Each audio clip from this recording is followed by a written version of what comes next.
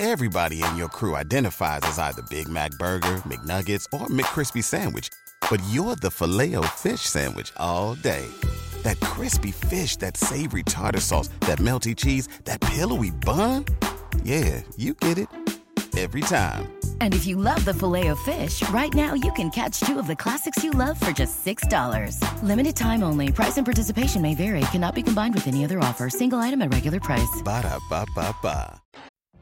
What if you could have a career where the opportunities are as vast as our nation, where it's not about mission statements, but a shared mission? At U.S. Customs and Border Protection, we go beyond to protect more than borders. From ship to shore, air to ground, cities to local communities, CBP agents and officers are keeping people safe. Join U.S. Customs and Border Protection and go beyond for something far greater than yourself. Learn more at cbp.gov/careers. Everybody in your crew identifies as either Big Mac Burger, McNuggets, or McCrispy Sandwich. But you're the Filet-O-Fish Sandwich all day. That crispy fish, that savory tartar sauce, that melty cheese, that pillowy bun. Yeah, you get it. Every time. And if you love the Filet-O-Fish, right now you can catch two of the classics you love for just $6. Limited time only. Price and participation may vary. Cannot be combined with any other offer. Single item at regular price. Ba-da-ba-ba-ba. What if you could have a career where the opportunities are as vast as our nation, where it's not about mission statements, but a shared mission? At U.S. Customs and Border Protection, we go beyond to protect more than borders. From ship to shore, air to ground, cities to local communities, CBP agents and officers are keeping people safe. Join U.S. Customs and Border Protection and go beyond for something far greater than yourself. Learn more at cbp.gov/careers.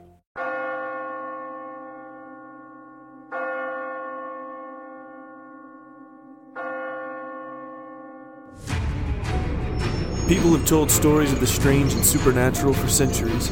Tales of the restless dead return to haunt the living. Whispers of damned souls doing the devil's bidding on earth. Rumors of inhuman things that still hunt the old forests, untouched by the glare of modern life. There may be more to these stories than you could ever imagine. Join us tonight as we delve into the deeper truth inside these mysteries.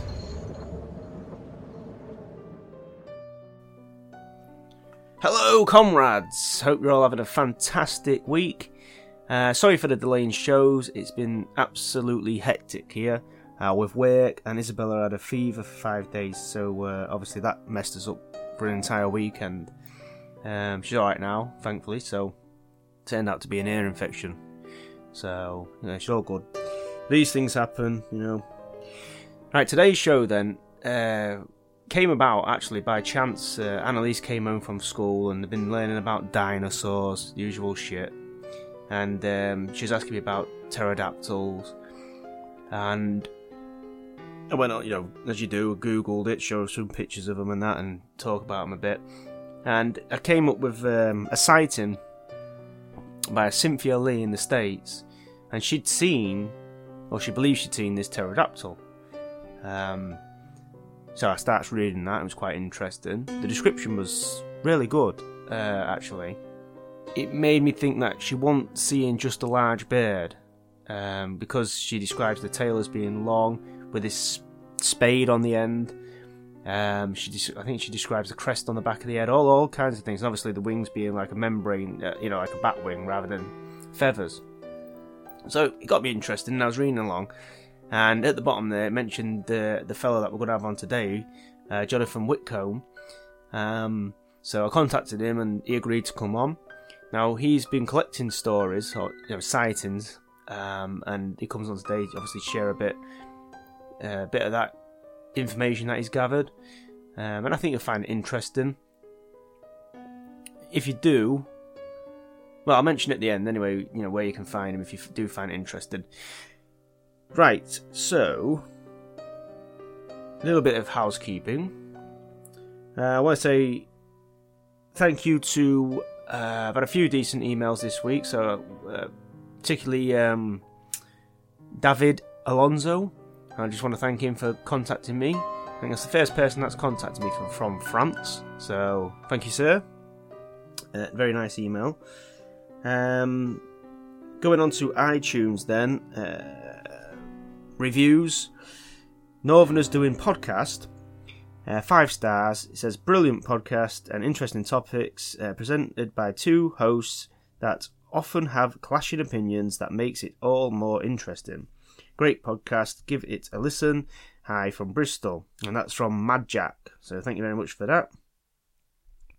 And then we got this one the other day. New fave podcast after only 2 episodes. 4 stars. Again, that depends which episodes he's listened to. Yeah?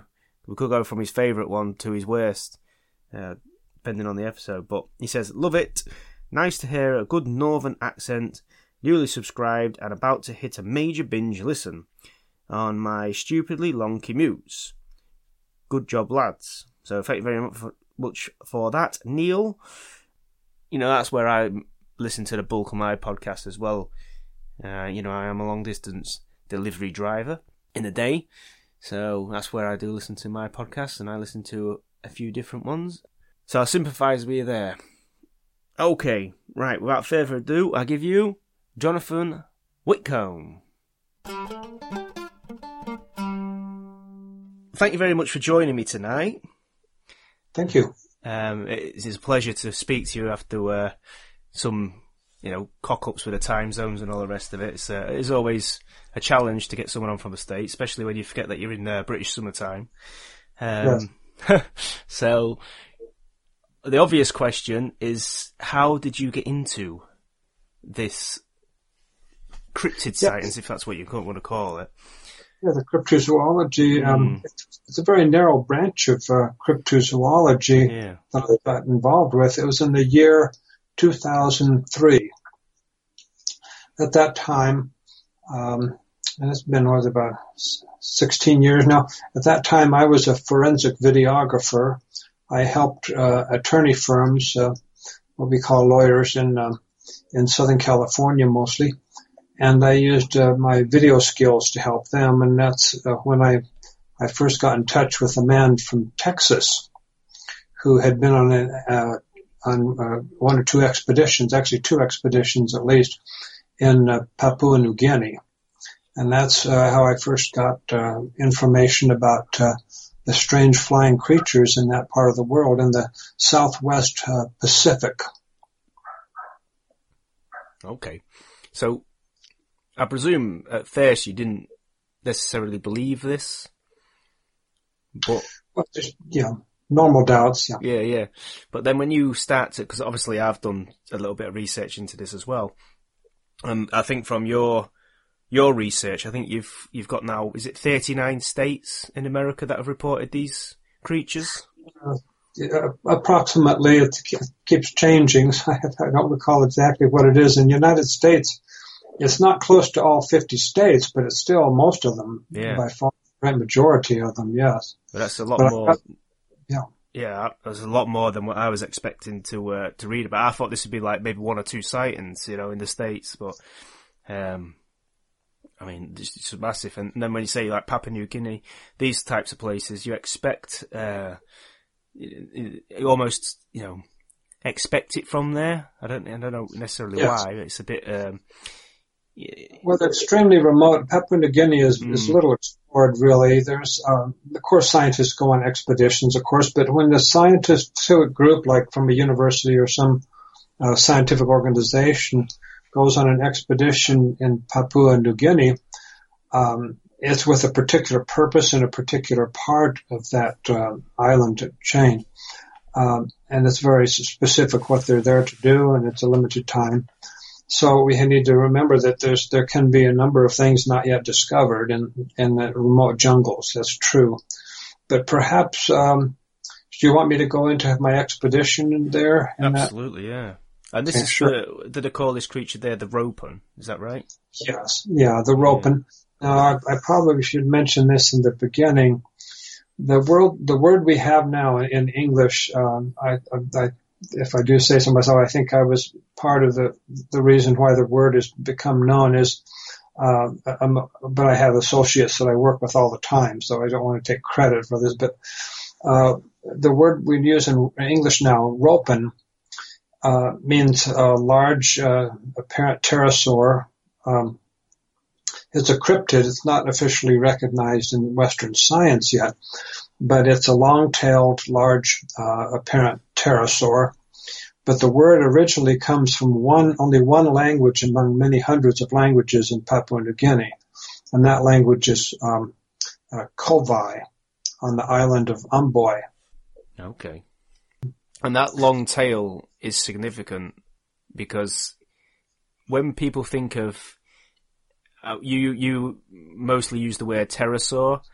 Yes. Most people think pterodactyl, don't they? Yes. The pterodactyl had like a short tail, if I'm not mistaken, and a lot of these reports, which I've been reading, a lot of people are saying that they see a long tail, which, if people are just making this up from popular culture, things I've seen, Jurassic Park, that kind of stuff, then you'd expect them to, the sightings to mimic what they've seen. And these accounts with the long tail and the spade at the end, and you've got accounts there of people seeing it with fur, slightly furry on the body, which is, again, unexpected to see in these sighting reports, but you've got accounts of those. So all sorts of blends together to make this thing a bit more, I'm going to say the word real, obviously, these creatures, they're a little bit different from the Bigfoot, the Loch Ness, not Loch Ness Monster, because that's a similar category as well, but the Bigfoot, the Dogman, this kind of stuff, because these creatures did once live on this earth. So it's not too far-fetched, you know what I mean? It's like the Bigfoot, obviously, you got Gigantopithecus, was a large ape there, so it could be, cast off from that, but this, the fact, and we've still got lizards as well. We've obviously got birds. But yeah, go on, tell us what you've heard from Papua New Guinea, and tell us what you saw. Yes. Well, first of all, before we start, perhaps I should mention that in English-speaking countries, United States, England, Canada, Australia, and so on, the common folk, not scientists, but the common folk use the word pterodactyl in different ways and at different times. So it's really a general term. What people mean when they say pterodactyl, they usually mean pterosaur, which is a general, which is actually a scientific word for a particular type of animal that's assumed to have become extinct a long time ago. But in Papua New Guinea, I led a very brief what I call a light expedition. It was not with many people, just myself and one interpreter from the mainland. We traveled in a boat to go to this island, Umboy Island, and we spent 2 weeks there, hoping to get video and photo of the animal itself. And I had gone there with the assumption that there were quite a few, at least 10 or 20 there on the island. Unfortunately, by the time I left 2 weeks later, I was convinced that it was only one animal on the island, and it's in the dense jungles. It's very hard to find. I never got any kind of view myself. And my interpreter, Luke Pena, he only got a very brief view at night from a distance without being able to see any details about the body. But we got some good interviews, though. Perhaps we can go into those interviews. Absolutely. Yeah, they had as I was running out of time and money and I had to leave and get ready to leave, I was able to go deeper into the jungle, into a village there, deeper in the island, and talk with 3 eyewitnesses. They're all 3 young men who had seen the Ropen in clear daylight in the middle of the day about 10 years earlier, when they had gone up as boys, about 12, 14 years old, that kind of age. And there's 7 of these boys that went up together to what's called Lake Pung, P-U-N-G, which is a crater lake near the center of the island. And there they, not too long after they arrived there, the Ropen flew over the lake, not too far above the surface of the lake, scared the boys almost to death. They just took off, ran home, and were just terrified of the creature. I could probably go into some of the things that Gideon told me. Gideon gave me the most information. His name is Gideon Coro. Okay. And he seemed credible to me. I think maybe I should mention this, that I was a forensic videographer, so part of a small part, but still a part of my professional work was I needed to be able to have some way of measuring, getting an idea of the credibility of an eyewitness when I'm videotaping them, because I don't want to get involved with a case where I feel that somebody's being dishonest. So in other words, I had some feeling and experience with videotaping people for the intent of getting the truth so that I could prepare a video for the court in a court case with not criminal cases. I didn't deal with that sort of thing, but with lawsuits and so on, what we call lawsuits in the United States. But I was able to determine, the best of my ability, I was able to see that they were very credible, these three young men, very credible. And I believed what they told me about the rope. And Gideon said that, I asked him about the tail. He said, yes, it had a tail. Okay, how long was the tail? Well, he didn't answer immediately. He looked to his left and looked at the ground and looked back and forth at the ground, and then he looked back at me, and without hesitation then he said 7 meters, which is 7 meters, which is astonishing. Even if he was exaggerating or somehow mistaken, it's obviously that what this flying creature was nothing like the large fruit bats that they have in that part of the world. It's no fruit bat, which is also called a flying fox, has any tail, hardly at all. But for 7 meters, well, in the United States we don't use the metric system too much, but that's 23 feet. That's not a flying fox, whatever it is. It's not that. It's obvious not any kind of bird. Yeah, I was going to say that would rule out all birds, yeah. It rules out everything. And this is not something in the dark. People sometimes misunderstand and say, oh, these Americans, they've gone off to the jungle, and people see things go bump in the night or in the dark. Something moves and they don't see it well. Now, this is the middle of the day, clear day. The animal was flying right over the lake, so there's no obstruction to their view. If they did exaggerate, still, it was an extremely large animal that scared these boys. There are 7 of them, and these are not boys that are going to run away at the sight of a fruit bat. That's what they have for soup if they can catch one of these bats. It's one of the foods they have if they can catch a bat. So it's definitely not a bat. And it does correlate with other eyewitnesses, both natives and Westerners. One Australian named Brian Hennessy. This is 1971, and one American named Dwayne Hodgkinson in 1944. And their descriptions do have indications that they believe that these are the same. This is the same species. It's a very long tail, very large animal, no feathers, a cone, kind of a horn-like head crest on the back of the head, coming out, going out over toward the neck, over the neck. It's very strange. It certainly has some characteristics of some kind of pterosaur, and the shape is like a particular kind of rhamphorhynchoid pterosaur that's called Sortus pilosus, but only in shape, not in size.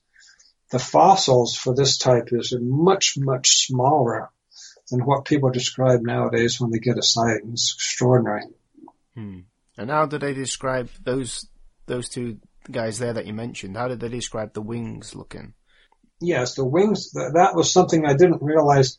They were speaking English somewhat, especially Gideon. Now, they have schools on Umboy where they do English as one of the subjects. So I was a little surprised. I'd already learned a little bit of the Tok-Pisin language, hardly anything of the Kovai language, but I did learn a little Tok-Pisin, so I was able to communicate occasionally with a few words in that language. But they answered me at least Gideon answered me in English, and his brother Wesley answered me in English. The third young man, his name was, his name was Mesa Augustine. Mesa preferred to use his village language, so we had the translator say what that was. But now I got so involved with that, I forgot the original question. The wings. But wingspan, yeah. I used the word wings, how big were the wings? But the problem is, even though Gideon seemed to be speaking well in English, it's not a language they very often use. It's something they learn in school, I'm sure, but not very, they're really not very adept at English. I think what happened when I said wings is he caught the word wing and thought perhaps that it was a particular accent and didn't recognize that I was referring to the plural. So, after I finished my expedition, I went home, I started analyzing everything that happened. I realized, oh dear, it was not clear. I believe he thought I meant one wing. The concept of wingspan is not necessarily obvious to people of other cultures. To think of two wings as being one thing is not necessarily a normal way of thinking with people in third world countries.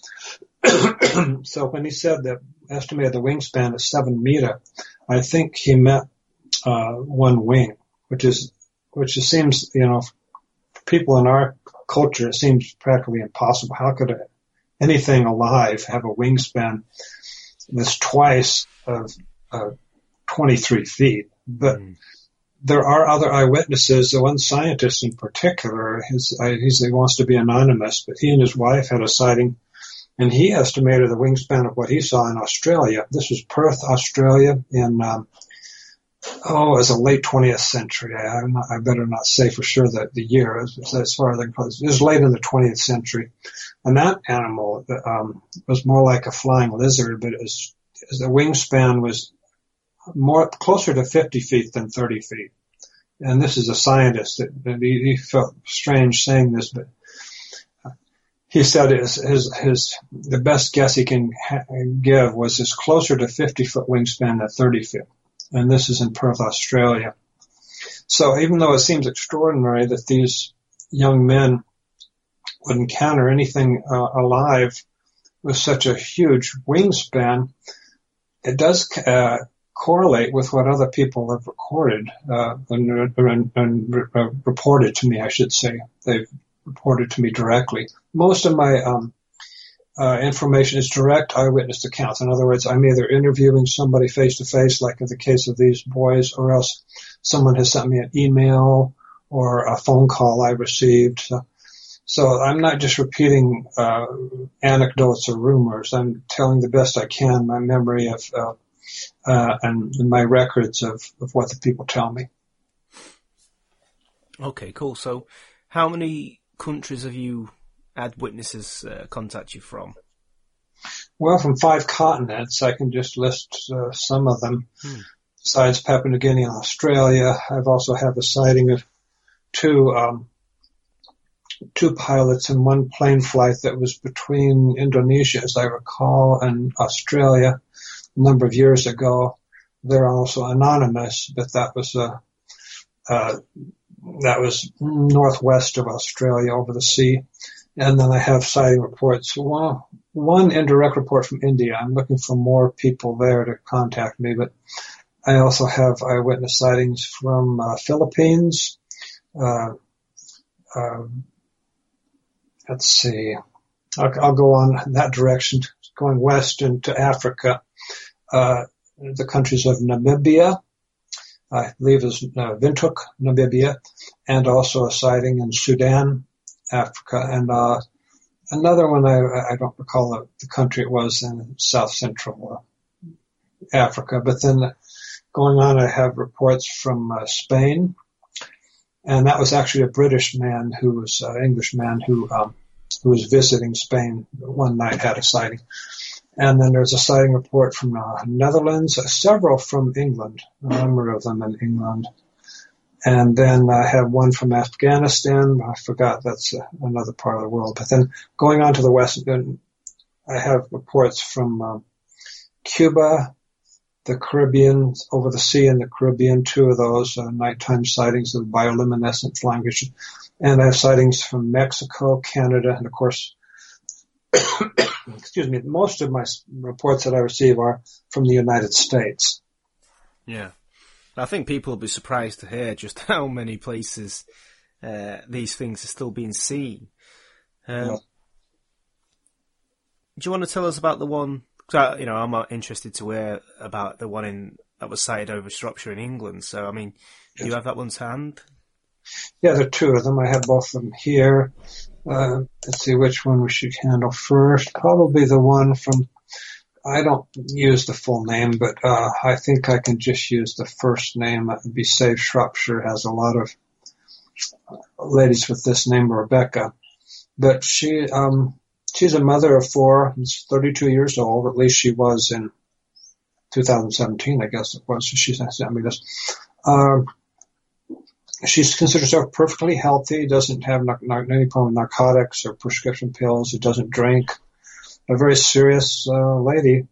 And she had a sighting, let me see when this would be. It would be, I think, September of 2017.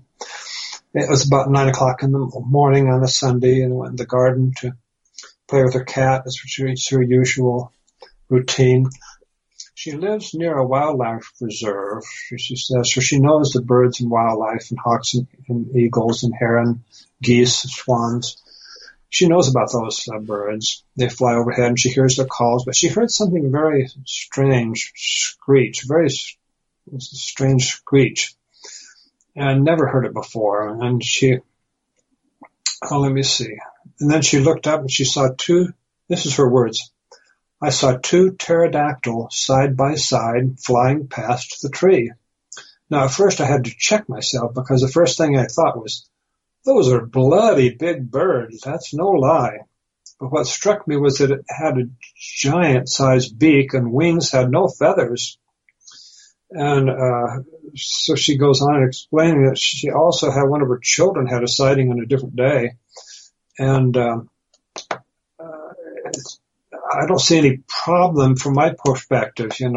I interview people for, 16 years. I interview people. So there's nothing that I can tell there's any problem with the sighting report. It's just from our cultural perspective, it's shocking and strange, how could that be? But, anyway, her, Shropshire, I've been there in 1972. I was driving through as a tourist. And my ancestors are from that part of England on my father's side. Not Shropshire itself, it's one of the other central areas. I forgot exactly where, but my ancestors are from there. So I was greatly interested in that. And but I see no problem with it. But then after a while, and this is, let me see, there's the other sighting in Shropshire. It could have been a number of miles away, not in the same neighborhood, but that was from a man who apparently he just watched a video about pterosaurs and became aware of this woman's sighting there. But his sighting, and I remember the lady sighting, Rebecca, that was in September of 2017, but he saw one, at 2 o'clock in the afternoon on Valentine's Day, but it was the same year. So his sighting was earlier that year. It was in the Silken Way, which is, I forgot the name of that, nature preserve park area. I forgot the name of it, but he saw it at 2 o'clock in the afternoon, and let's see if I can get it. He said he estimated the wingspan was 4 to 6 feet, mottled grayish brown coloration, and he had a smartphone at the time, but it happened too quick. This is normal. Mm-hmm. Maybe, Lee, I should talk about this a little bit, because people are often wondering, well, we have all these sightings. How in the world can you have no photographs, no videos? That's a good question. there's the reasons we don't have all these photographs and videos. In this case, the man just didn't have time. It just flew in front of him and was gone. I mean, I've had this experience before, and I'm a professional videographer, and I work with video professionally. And I've noticed if you're out somewhere and you see something you really like to record, sometimes there's just no time. You can grab your phone out of your pocket as fast as you can, try to get it into the video mode or photograph mode. And sometimes whatever it is you want to record, just not wait for your hands to be able to get that done. And that's quite common. Mm. So that's 2 sightings in the same year, 2017. And I see no problem with this particular report either. No problem at all. It doesn't seem to be, at least don't seem to be persons that are trying to get attention or anything. Generally, when people in our culture, the Western culture I call, I like to refer to as Western cultures, which includes a lot of Western Europe. But people would not make up a story by seeing a pterodactyl generally, unless they really have seen something strange that looks like a pterodactyl, because it presents problems. I'll give you an example. One lady in the United States said, and this is not unusual at all. This was not many years ago, perhaps 2 years ago.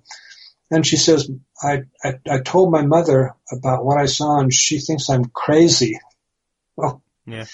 If your mother thinks you're crazy, who are you going to tell? And I often get this, my husband thinks I'm crazy, my wife thinks I'm crazy. The family members don't believe you. Who's going to believe you? Exactly. Yeah. There are exceptions, of course. That's one particular extreme. There's other cases where people in the family will have some belief and seem to go along with it. Maybe I can give an example that's important for my estimates of the number of people that have seen these animals. Lee, her name is, sorry, I wasn't talking to you, Lee, but this girl named Cynthia Lee, she had a sighting in Raleigh, North Carolina. Raleigh, I believe, is the capital of North Carolina, if I'm not mistaken. It's a big city in North Carolina. And there have been a number of sightings there. I've received 4 sightings, I believe, just in that city alone. And she reported to me her sighting. She is in training to become a veterinarian's assistant. I don't know exactly the term that we use for it here in this country, but it's somebody that would be an official helper for a veterinarian. And so she knows something about animals and birds. Yeah. So she's not on the average person in that sense. And she had no doubt it was a pterosaur. And what I found interesting is she told me a little bit later in her communication with me, she told me that her mother and uncle, and I believe she meant that this is a long time ago when her mother was a child, her mother and uncle had seen one too. I presume it's in Raleigh, North Carolina, but it might not be necessarily in that same city. But they'd seen one when they were children, and their mother didn't believe them. That means Cynthia's grandmother didn't believe Cynthia's mother and uncle. But that kind of indicates something to me that I just recently have been able to come to some kind of estimate, a crude estimate of the number of sightings that people have in the United States. And it is strange. It's very shocking, but other people have reported the same thing. They have seen a parent pterosaur. They've reported to me and tell me that they know somebody else that has a sighting.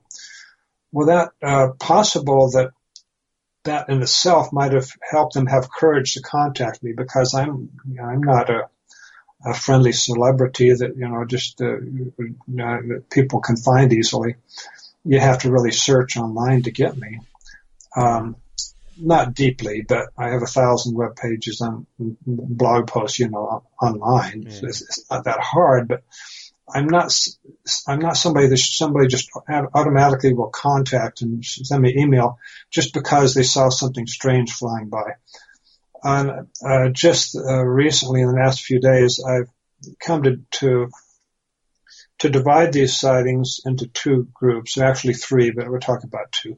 One is sometimes a person will see what I believe is a real living, non-extinct living pterosaur, and they don't get a very good view of it, so they don't tell their mother or a family member, I saw a pterodactyl. They won't say that. They'll say, wow, I saw the strangest bird thing. I don't know what kind of bird that was. That is what I call the second type. Those people rarely contact me, almost never. The only time they would contact me is if they find out somebody else has had a better sighting, and so that gives them courage to speak up. But the number one type sighting is a person like like Cynthia or Rebecca or this other man in Shropshire, who are absolutely close to shore, are absolutely sure that they've seen a pterosaur. They occasionally contact me. I'd say about one person in 100 in the United States, about 1% of that group will eventually contact me, usually by email. That's the first group. But the second group there are about 3 times as many, maybe, or approximately, I'm just making a crude guess, but there may be 3 times as many of those sightings where people will not contact me at all under any conditions, except if they find out somebody else they know or trust or something has had a better sighting. So that's, and I could give you my estimate now. Let me get to my records here. In the United States, those two combined, the first type and the second type combined are about 150,000 Americans. And I know that sounds strange. How can there be 150,000 Americans have seen a pterodactyl? How's that possible? But remember, 3/4 of those never reported almost never to a cryptozoologist like myself. The ones that contact me would be like 37,000, but there's about 1% of those who have a good sighting, first class sighting, type 1. There may be 37, 38,000 of those, but those persons basically, they will tell family and they will go online sometimes. And as far as I can tell, as soon as they go online and find out that it's a real animal, then they say, oh, good, I'm not crazy, and they'll forget it. Say, great. Yeah. I have to worry about that. So that's fine. I'm not crazy. I didn't have a hallucination or something. And they'll kind of forget about it. Only about 1%, as far as I can tell, which is about 300, 400, only those will contact me. And some of them will not contact me, but they will contact another cryptozoologist, or they'll try to contact the local government officials, which will never help at all. If you're in the United States, never try to contact the police or the fish and game people. It's ridiculous. Or the forestry service. They'll never be a help if you've seen a pterodactyl. Never. It's impossible. But I'm glad that at least 1% of them contact me. And even though it sounds strange, they apparently are in the tens of thousands who actually had these good sightings. I imagine that's the same for quite a lot of cryptids, you know. There's loads of people out there that have seen them that'll, like you say, never ever report it to, not even to the closest family. Yes, and it's not quite a bunch of problem with Bigfoot here in North America and the United States because it's so highly publicized that and I think you won't be thought crazy often. Sometimes you will, but you won't necessarily anybody think that you're have any hallucination or anything because you report a Bigfoot. Because sometimes if you could have made a mistake and seen a bear. We have lots of black bears all over different parts of the country here. Yeah. Somebody's seen a bear. We have cases in this country where you've got hundreds of people contacting the police saying they've seen werewolves. Oh. You know, and hundreds of people contacting the police saying they've seen wolves, and we don't have wolves. No. So they're seeing something, but they're not. The first point, the first point of contact is the police. You know, who else do you tell? Yeah. And then obviously the police say, you know, obviously there's no wolves, which these people know. And then they just go on about the business after that. It's like, well, okay, that's dropped then. But yeah, I'm interested. I'm interested to hear some more sightings and you know, ones that have got really good descriptions. You know, people that credible people that you think give you the best description of what they've seen. Yes. Well, I could tell you some of the better ones. I just, a few days ago, I uploaded a video to YouTube. It's called Giant Pterodactyl in California. And I have 41 or a little bit more, 41 sightings in California. And 7 of them I described in the video. It's a kind of a music video, upbeat music. And there's some of them, particularly these 7, which are very large estimates of size. And these are credible eyewitnesses. I mean, one person is professional. I can't reveal too many details, but I'll tell you, he's either a policeman or an attorney lawyer, or he is, we call him in the United States a lawyer, or he's a medical doctor. He's a really professional person. And if somebody is not going to, in that kind of work, is not going to just make a joke to contact me and make a joke. It's just, I checked it out, and he is the professional that he says he is. He is definitely that profession. And he's not the kind of person that would make a joke like that. So I believed him, but his creature was, it was a few years ago. It was more than 4 or 5 years ago. It's been a number of years ago, but it was in Irvine, California, just less than a mile from the university.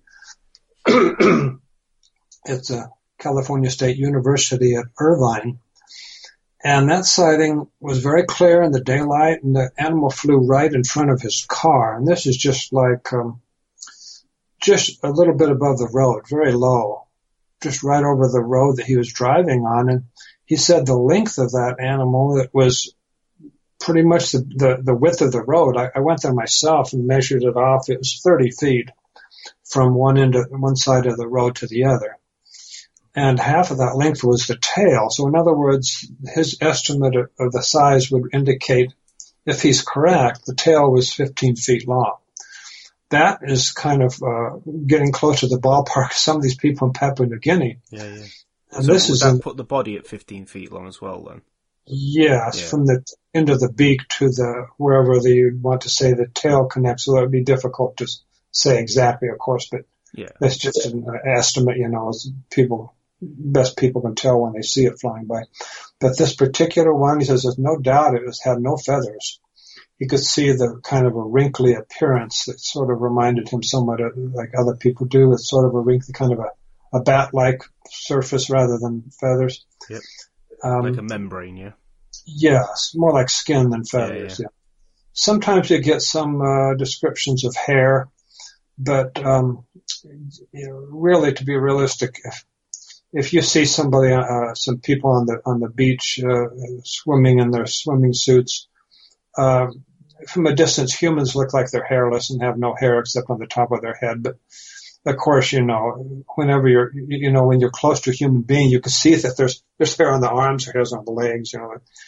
Humans have hair, but when people see a pterosaur, their attention is caught to certain things. Occasionally, they'll notice if it had hair. But generally, it's things like the shape of the head, the size of the animal in general, the size of the wings, or the long tail, or the appendage at the end of the tail, which is interesting because that suggests a rhamphorhynchoid pterosaur type. And the head crest, the way that it flies, the way that the wings flap, which is different than birds. These reported ropens or other pterosaurs, they have a different type of a wing flapping than birds have. Is it almost like a glide? Yes, well, there is a lot of gliding involved, but it's, I'll see if I have to be sure that people understand that there are exceptions. I'm telling you some of the things that have struck me about some of the sightings are that sometimes the creature will glide for a while and then it will flap. Mm. Now, certain birds have a certain way of doing that, like the pelicans that I'm aware of here in North America. They have a certain number of wing flaps. I forget the number. Was it 3 or 4 or 5 or 7? I don't remember, but it's a certain number of wing flaps and then they'll glide. But the pterosaurs, the large pterosaurs are different, and the wing flapping frequency is different. One that would be like the one that was seen in Irvine, California, had a wing flapping frequency of about 2 seconds, or pretty close to that, where from downstroke to downstroke, the whole cycle. 2 seconds is very slow for any kind of bird. Yeah. That doesn't sound like any bird flapping I know of. And we get the same thing from Dwayne Hodgkinson in the 1944 sighting in near Finchhaven, New Guinea, which is in the clear sighting in daylight. And the two American soldiers had a clear view, and he estimated the wing flapping frequency at approximately 2 seconds. Have you ever heard any reports of these creatures on the ground? Yes, I have a number of those too. They're not as common, but I could go over whatever comes to my mind. One case in I believe it was southern Oregon State in the northwestern United States, and that was a teenage boy riding his bicycle, and suddenly right in front of him on the road ahead were two, what he called, I think he might have used the word pterodactyls, 2 of them on a fence, apparently in a courtship behavior of some type, and he almost fell off his bicycle. He was just shocked. And they're just sitting on the fence, and the claws of their feet wrapped completely around the large fence post. And he was shocked and wondering if they were going to attack him, but I think they're more interested in courting each other at the time. But we do have another sighting in north central United States, and then we try to remember the state. It's one of those, like perhaps Michigan or Wisconsin, but I don't remember the exact state offhand. But he was just walking home from fishing, I believe, in the middle of summer a number of years ago, and he heard some clicking, and he looked into a little overhang, not what you call a cliff necessarily, but an overhang from a cliff where it's like almost like a miniature little cliff in the side of the hill there. And it was a large brownish colored creature that was trying to break apart this fish that it had caught. And we do occasionally have accounts of animal on the ground. In this case, it was actually eating a fish. I mean, it's interesting that people would report seeing them on the ground. Assuming that these, a lot of people will think this is made up accounts, it'd be, less likely that they would report seeing them on the ground, I would say. Yes, and so it also indicates that obviously in this case it was not some type of mechanical flying device like people have mechanical pterodactyls that are you can see flying around. I mean, anything mechanical would never be seen on the ground eating a fish. Yeah, indeed, yeah. Regarding what we know about these pterosaurs from the fossil record and this kind of stuff, would you be able to pinpoint roughly locations where they would be more likely to be seen? Well, yeah, that's an interesting question. We haven't, of course, sightings from all over the world. We need to keep in mind these animals, and I thought the same thing that most people did in 2004. If there is something like this alive, it's only in a remote jungle, some place where people haven't explored, and then maybe there's a few of them still alive, and some remote jungle in Africa or the Amazon or Papua New Guinea. That's what I thought when I went on my expedition, or at least somewhat thinking like that.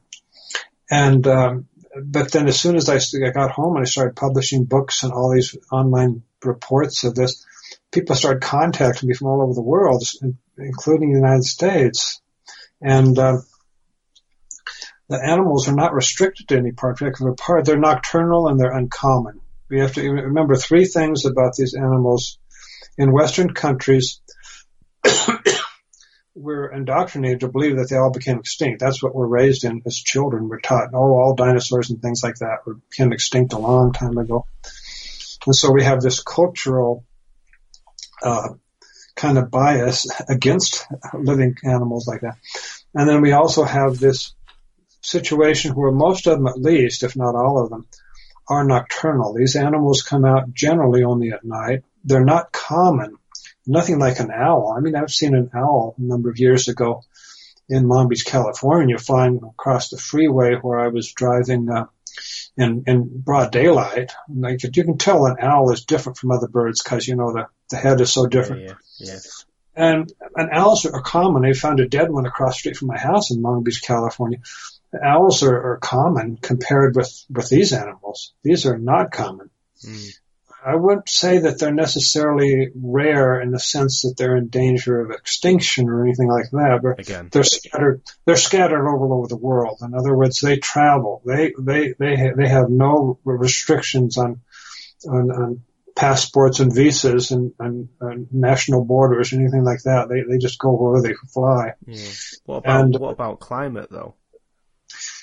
I think there is some correlation with the numbers, but I can't say for sure. They're seen in different climates. They're seen in high elevation sometimes, and they're seen in Canada. Quite a few sightings in Canada. They're not restricted to warmer places, and they're not restricted to being somewhere when it's warm. In other words, you have more sightings in the northern United States and Canada. Perhaps there may be more sightings in the warmer time of year, like summer or fall or spring.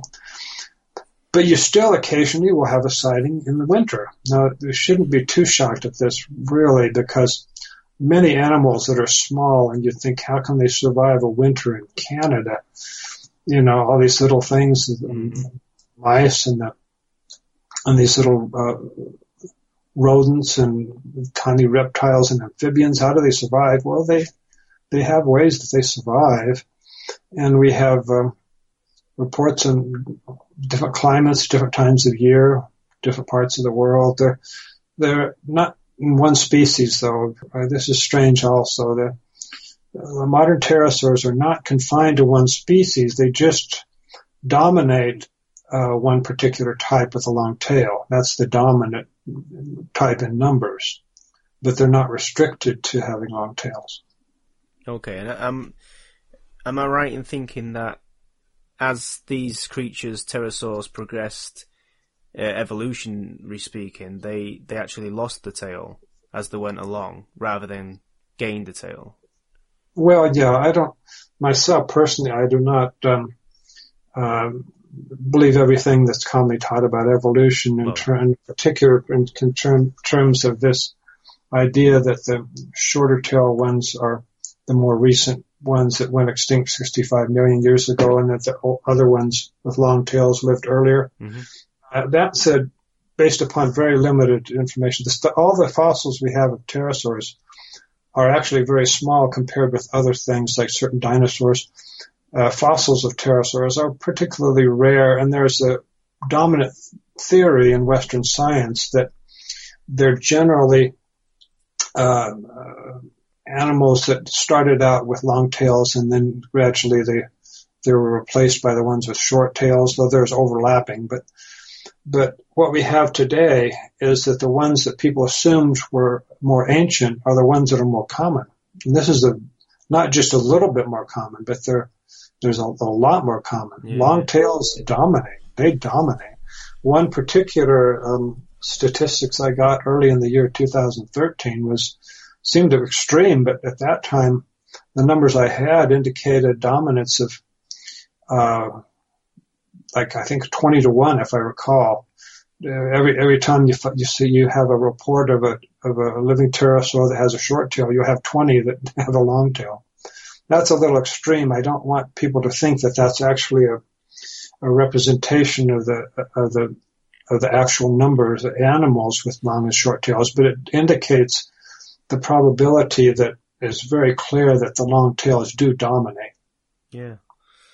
And again, that's based on the people that have come forward. Yes. Yeah. So, well, it's a little detail in it, but I thought it was quite interesting. Mm-hmm. So, given what you know about these creatures, because I've got a list of possibilities, ranging from, well, they're all extreme, I suppose, in this instance. But speaking to people about this, people have told me different their ideas of what these creatures could be, and etc. And I want to get your opinion on some of them. So for you, is this creature what people are seeing? Do you believe that this creature is, flesh and blood? Yeah, so that's a good question, because there are people from different cultures, including Western cultures, who sometimes will think that they are not actual physical beings, that there's some type of strange paranormal explanation for them. Yeah. I don't have any problem with believing that.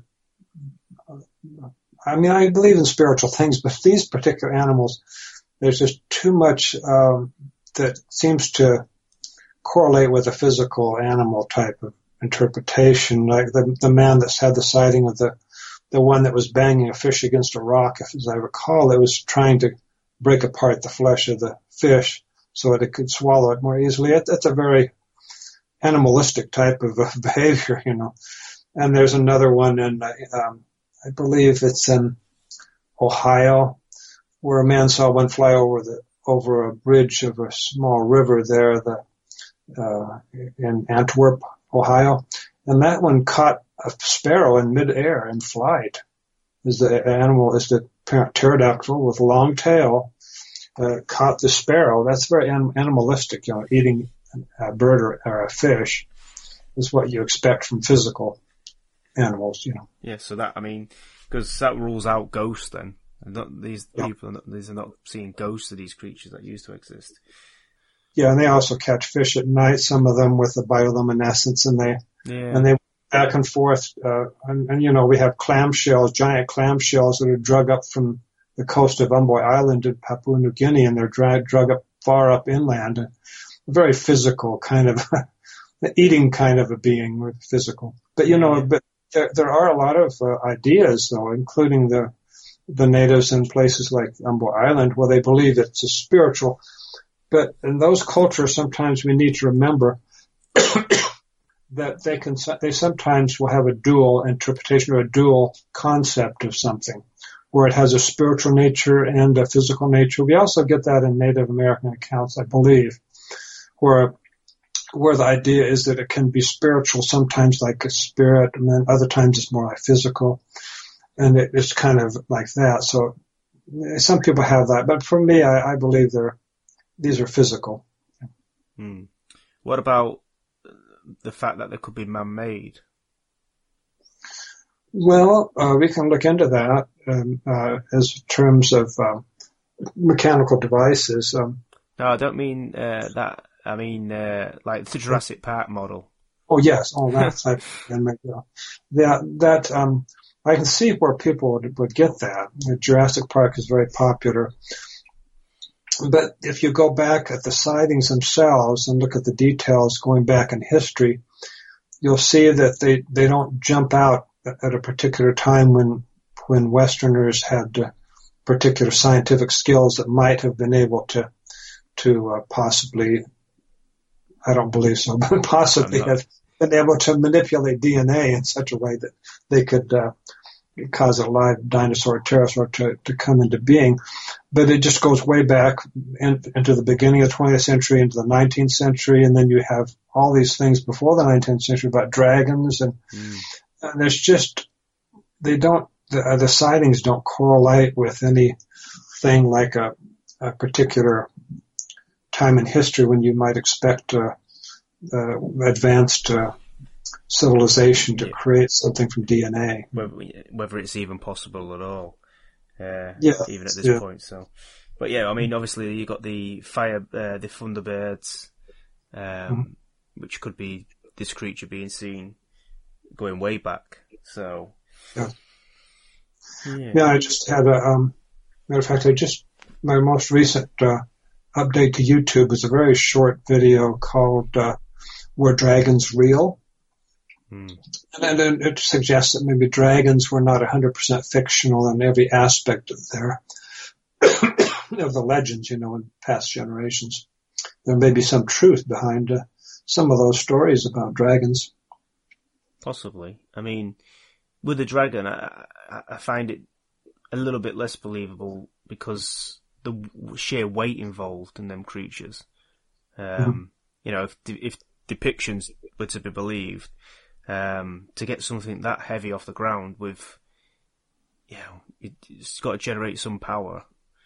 Well, people generally, when they think of, they hear the word dragon, they think of the most common paintings of them, which are gigantic animals of great weight, and that's not necessarily the people that drew or painted the pictures of them were eyewitnesses themselves. That's what we have to watch out for is what happens in cultures is you get certain ideas that are carried from one artist to another. And you're getting distortions that might have been amplified sometime earlier in history. And so who knows if maybe the actual animal was not very close to the appearance of what you see in the pictures, Oh yeah, I mean, it could be more pterodactyl-like or pterosaur-like, couldn't it? So, and we do have the long tails of some dragons, with the kind of a appendage at the end of it, kind of a triangular or spade shape. So I guess then, in closing, do you feel like this creature may, do you think this creature could possibly be captured at some point?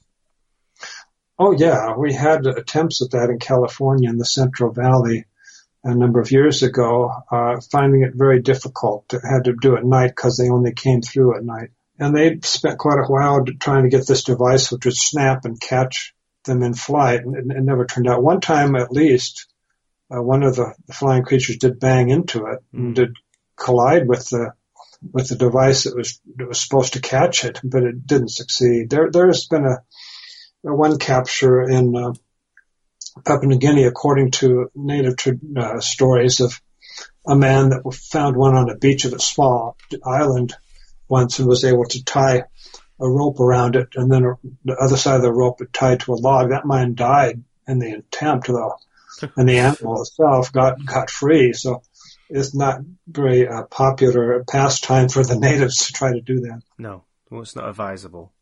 No. I mean, these things, presumably they had rows of teeth. Oh, they have means of defending themselves, yeah. So. Well, there is another case in Papua New Guinea where somebody reported one of these, like a ropen that was caught in a cage, and the natives kept it, at least for a while, they kept it there because if they turned it loose, it would come and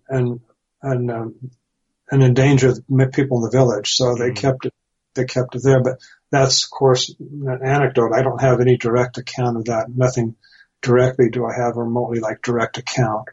Is that more as revenge, or is that more of a spiritual? I don't know what happened, but it sounds like it could have happened. I mean, the natives are very resilient.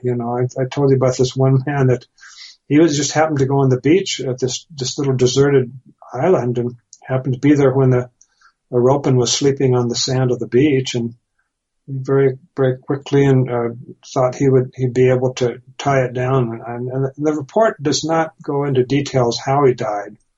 Just says that the animal flew up and broke free, and the man died. But that's a long story. There is a particular defense that they have, but that's a long story. I don't think we can go all night into that. Yeah. I think I read a story, actually, about a small child that was picked up by, well, the article said a large bird. But, you never know. Yeah, that's the problem. That might be the one in Illinois, if I remember right, many years ago. Yeah, I think it was. It's possible it could have been. There are some reports of a large bird that's larger than the condors we have in America. So it's possible there's some unknown large bird, possibly. Well, I mean, I didn't know there was nocturnal, so that's interesting to know. Yeah. But yeah. Well, do you think these sightings are going to increase because it's getting into mainstream news articles now? I've read a few, so once this gets out there a bit more, do you think that will increase the likelihood of people contacting you? Yes, it does, and I think it's actually happened in the last few years. For example, the last couple of years, I've seen an increase in the number of reports I get. I used to get just a few or half a dozen a year. I'm getting a lot more than that now. It's just coming in much faster. I think it's because it's getting more known. There are television programs, and at least American television, about people going off and doing searches for strange creatures like this. And I hope I've been able to help some with my books and my writings, I hope. And now I have a lot more YouTube videos out. If anybody's interested, the channel on YouTube is called Protect Animal Life. Protect Animal Life, but basically it's about parent pterosaurs. Absolutely, I'll definitely include the link in the show notes. And I've been watching the videos, and they are interesting. I like the way you put them together, actually. It brings the story to life. So yeah, they're interesting. Thank you. Is this the only thing that you're currently working on then, cryptid wise? Yes, I specialize. I mean, my associates, some of them have gone to Africa looking for dinosaurs, and Mokele and Mbembe and things like that. But myself, I have plenty to do just with these reports with apparent pterosaurs. Okay, cool. Well, did you have some books that you wanted to mention before you? Well, yes. None of them are really realistic. None of them are religious, I should say. In general, they're cryptozoology books, but the largest one is called Searching for Opens and Finding God. And that really is a cryptozoology book. Religion is not a major portion of it, so don't be put off by the thing about big book about religion, but it is a cryptozoology. And then there's live pterosaurs in America. And then for teenagers and children, there's a newer one. It's a smaller book called The Girl Who Saw a Flying Dinosaur. And that is a real account. Yes, these are all almost all of them are first-hand accounts directly to me. Occasionally in a book I'll mention something that is not first-hand, but the vast majority of things that I report on and analyze are reports that come from me, from the eyewitnesses themselves, yes. Yeah. Have you got any more, favorite cases that you want to share before we go? Well, a fascinating one was just a few miles from where I lived in Long Beach, California, in the city of Lakewood, and that lady had an encounter in the middle of the day with apparent roping, and it was sitting on the phone line above her head, and the end of the tail of the animal was just like 18 feet away from the end of the lady's nose, so that was a close encounter. And I have no doubt she saw a roping, and that's in Southern California. And what's interesting is, after I'd done the research on that and analyzed all her testimony, that somehow her sister had found out about this, and she said that she had seen a dragon in that same backyard of that same house in Lakewood, California, a few years earlier, but she didn't say anything to anybody. I would call that a type 2 sighting. She didn't contact anybody about it until she heard about the better sighting that her sister had, and then she reported it. What sort of description did the lady give of that one that she saw?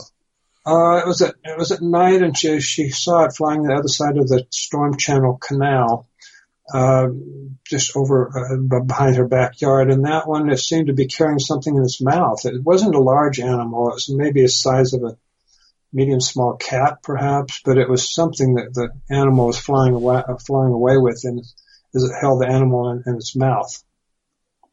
Just interesting why she jumped to dragon, but obviously you can only go on what you know, can't you? So Her sister had Sighting the Daytime called it a dragon pterodactyl. She used those two words together, which is interesting. It might be just a way that their family has of thinking about things, or of their experience reading about dragons. I don't know, but that word does come up occasionally, even in modern times, the word dragon.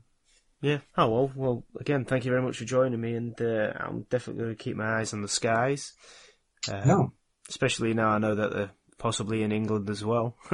Yeah, sure. So, well, thank you, Lee. I'll definitely have you back on if anything else materialises.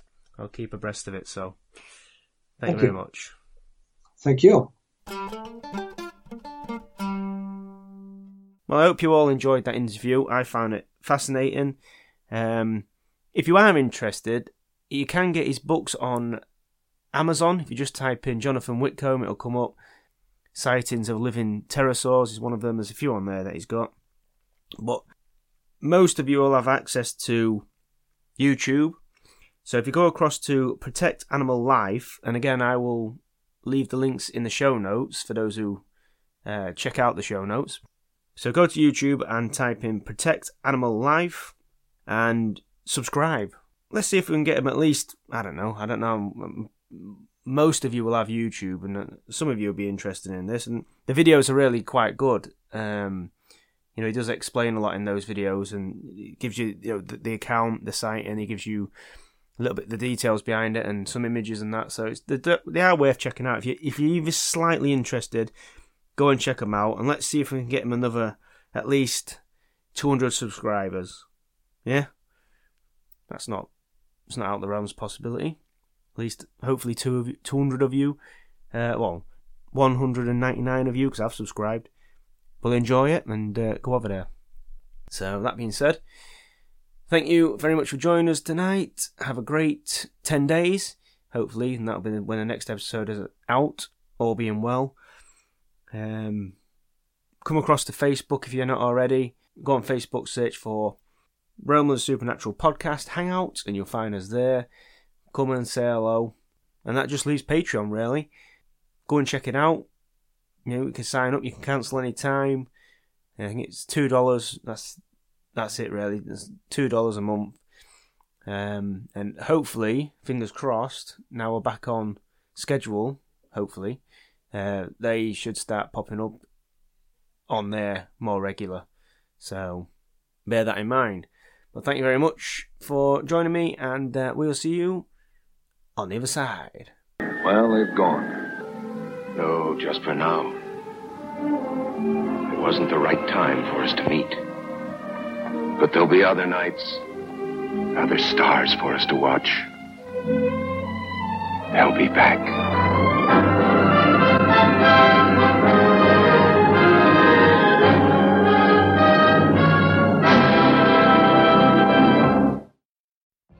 What if you could have a career where the opportunities are as vast as our nation, where it's not about mission statements, but a shared mission? At U.S. Customs and Border Protection, we go beyond to protect more than borders. From ship to shore, air to ground, cities to local communities, CBP agents and officers are keeping people safe. Join U.S. Customs and Border Protection and go beyond for something far greater than yourself. Learn more at cbp.gov/careers. Shopify helps you sell at every stage of your business. Like that, let's put it online and see what happens stage. And the site is live. That we opened a store and need a fast checkout stage. Thanks. You're all set. That count it up and ship it around the globe stage. This one's going to Thailand. And that, wait, did we just hit 1 million orders stage? Whatever your stage, businesses that grow with Shopify. Sign up for your $1 a month trial at shopify.com/listen. With the Lucky Land Slots, you can get lucky just about anywhere. This is your captain speaking. We've got clear runway and the weather's fine, but we're just going to circle up here a while and get lucky. No, nothing like that. It's just these cash prizes add up quick. So I suggest you sit back, keep your tray table upright, and start getting lucky. Play for free at LuckyLandSlots.com. Are you feeling lucky? No purchase necessary. Void where prohibited by law. 18+ terms and conditions apply. See website for details. Hey guys, it is Ryan. I'm not sure if you know this about me, but I'm a bit of a fun fanatic when I can. I like to work, but I like fun too. It's a thing. And now the truth is out there. I can tell you about my favorite place to have fun. Chumba Casino. They have hundreds of social casino style games to choose from with new games released each week. You can play for free anytime, anywhere. And each day brings a new chance to collect daily bonuses. So join me in the fun. Sign up now at ChumbaCasino.com. No purchase necessary. VGW. Void where prohibited by law. See terms and conditions. 18+. With the Lucky Land Slots, you can get lucky just about anywhere. This is your captain speaking. We've got clear runway and the weather's fine, but we're just going to circle up here a while and get lucky. No, nothing like that. It's just these cash prizes add up quick. So I suggest you sit back, keep your tray table upright, and start getting lucky. Play for free at LuckyLandSlots.com. Are you feeling lucky? No purchase necessary. Void where prohibited by law. 18+ terms and conditions apply. See website for details.